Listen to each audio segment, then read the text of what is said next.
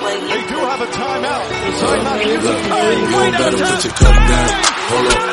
Wait for it. Holla at me if you need me.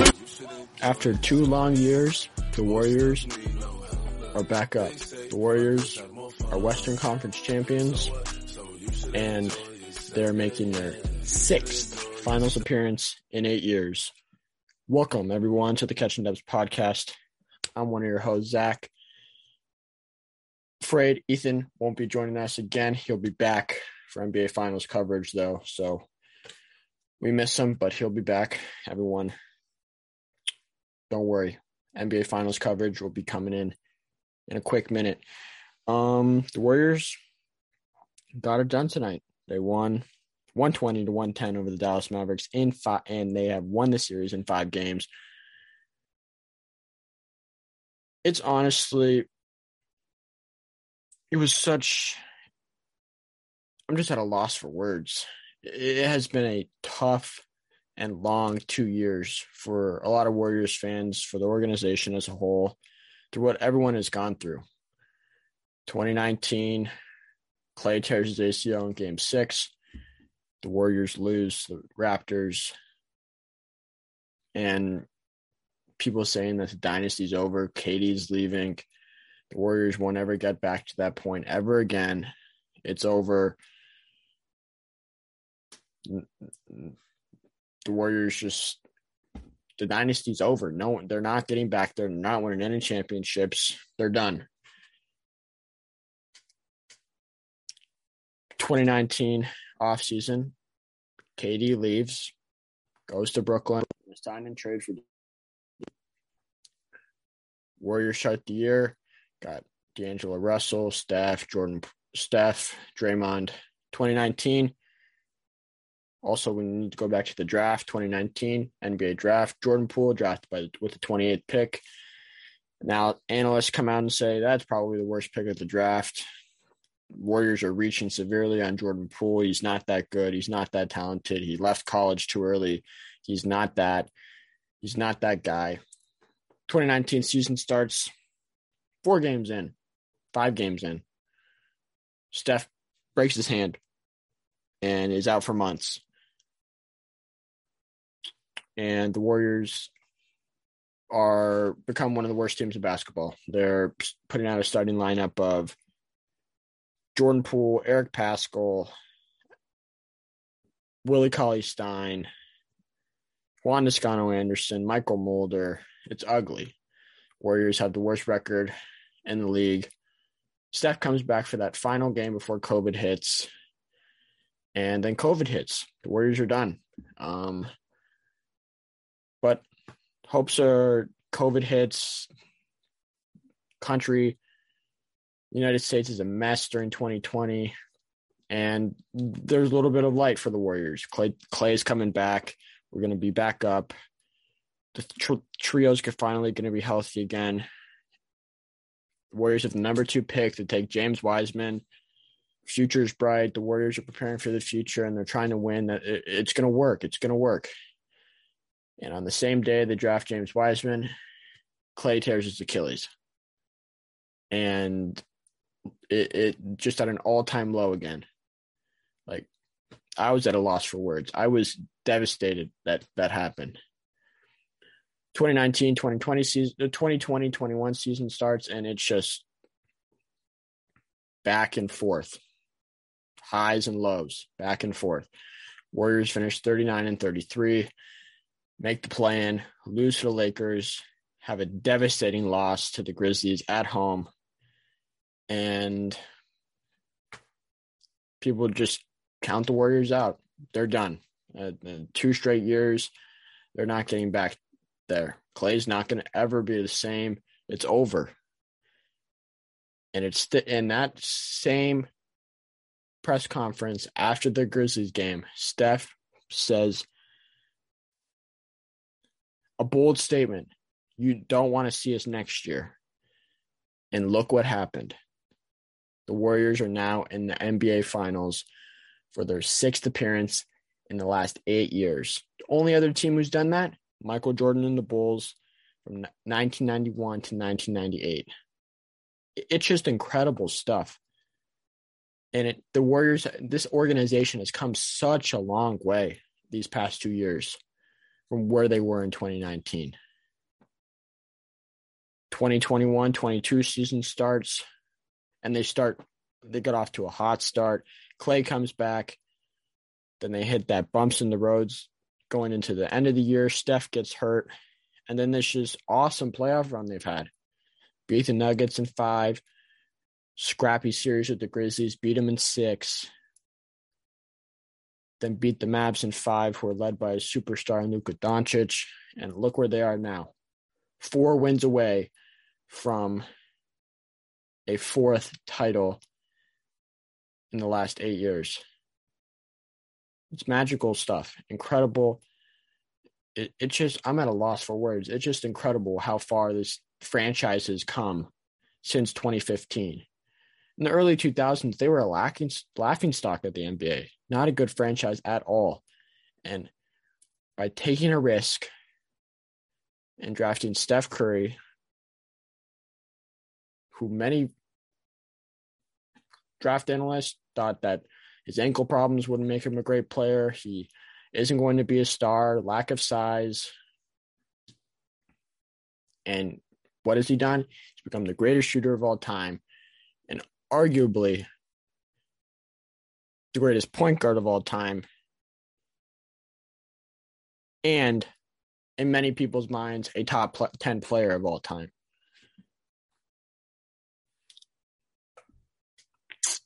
I just want to point out, lately in the NBA, you don't see a lot of homegrown talent on teams where teams build up rosters through the draft. The Warriors have done. Steph Curry, taken by the Warriors. Klay Thompson, taken by the Warriors. Draymond Green, taken by the Warriors. Kevon Looney, taken by the Warriors. Jordan Poole, taken by the Warriors. All of those guys taken by the Warriors.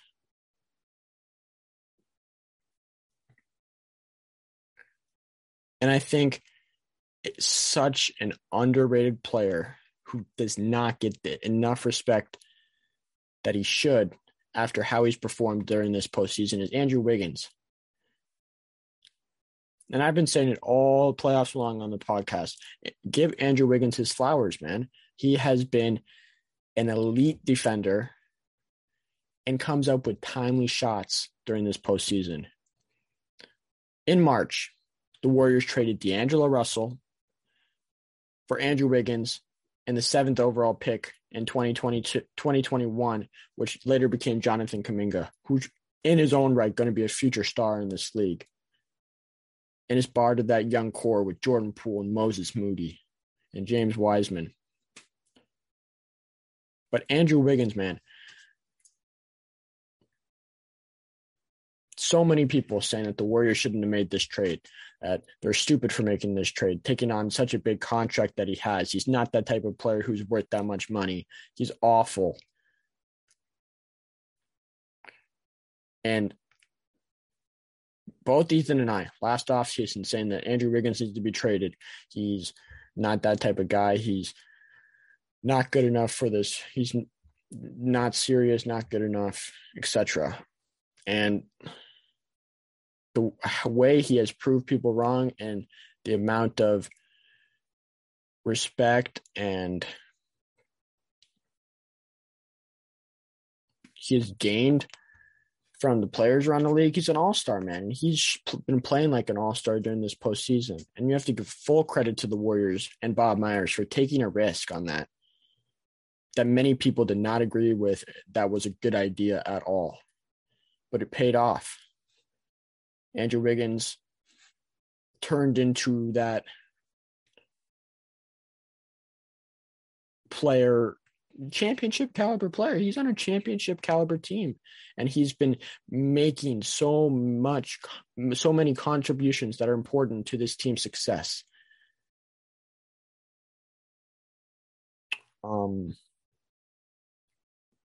But I forgot what I was going to say now, man. It's just an extraordinary to see this team back on top of the Western Conference and back in the finals, where it just seemed like it was routine from 2015 to 2019. But now you look at it, and it's not as the Warriors are just an ordinary team now. They don't have the Kevin Durant's on their team. They don't have KD on their team. This is just a regular team that has been built from the ground up, primarily through the draft. If you look at it, you got Steph, Jordan Poole, Klay Thompson, Draymond Green, Jonathan Kuminga, Moses Moody, James Wiseman, even though he hasn't played. But their big three was built through the draft, and you do not see many NBA teams doing that anymore. And you have to give credit to the front office as well, and Steve Kerr. Last year, awful season. Steve Kerr noticed that he needed to make some changes, and he brought in head coaches as assistant coaches. Mike Brown, who's on his staff, is going to be the head coach of the Sacramento Kings. Kenny Atkinson, who's an assistant coach, was the former Nets head coach. Now he's been getting interviews with the Lakers and the Hornets. And he brought in very good developmental coaches as well. This is just from the ground up what this organization has done to turn this team to turn the just tides back around, back into a finals contending team from the previous 2 years is amazing stuff. And I don't think they're done yet. They still have that 3 to 5 year window, and they're still going to be making some noise in the Western Conference. And the Western Conference is just going to get even more harder, but the Warriors aren't done yet. And this is a familiar feeling, and it's great to be back. So there's my little, I don't know what we call it, monologue maybe, I guess. But Game 5, let's recap it. Warriors, excellent start. I mean, it's odd to see, honestly, because during this postseason, they've come out slow a lot. But excellent start. It looked like they were locked in from the jump, had that sense of urgency. Something concerning first quarter. Steph tweaks his ankle. It looked like it really reduces mobility throughout the game. Obviously, he was playing more of that point guard, Chris Paul-esque role. With just trying to help with ball movement, organizing the offense. But Klay was the star of the show, man. 32 points, plus 18, 12 for 25 from shooting, 8 for 16 from three.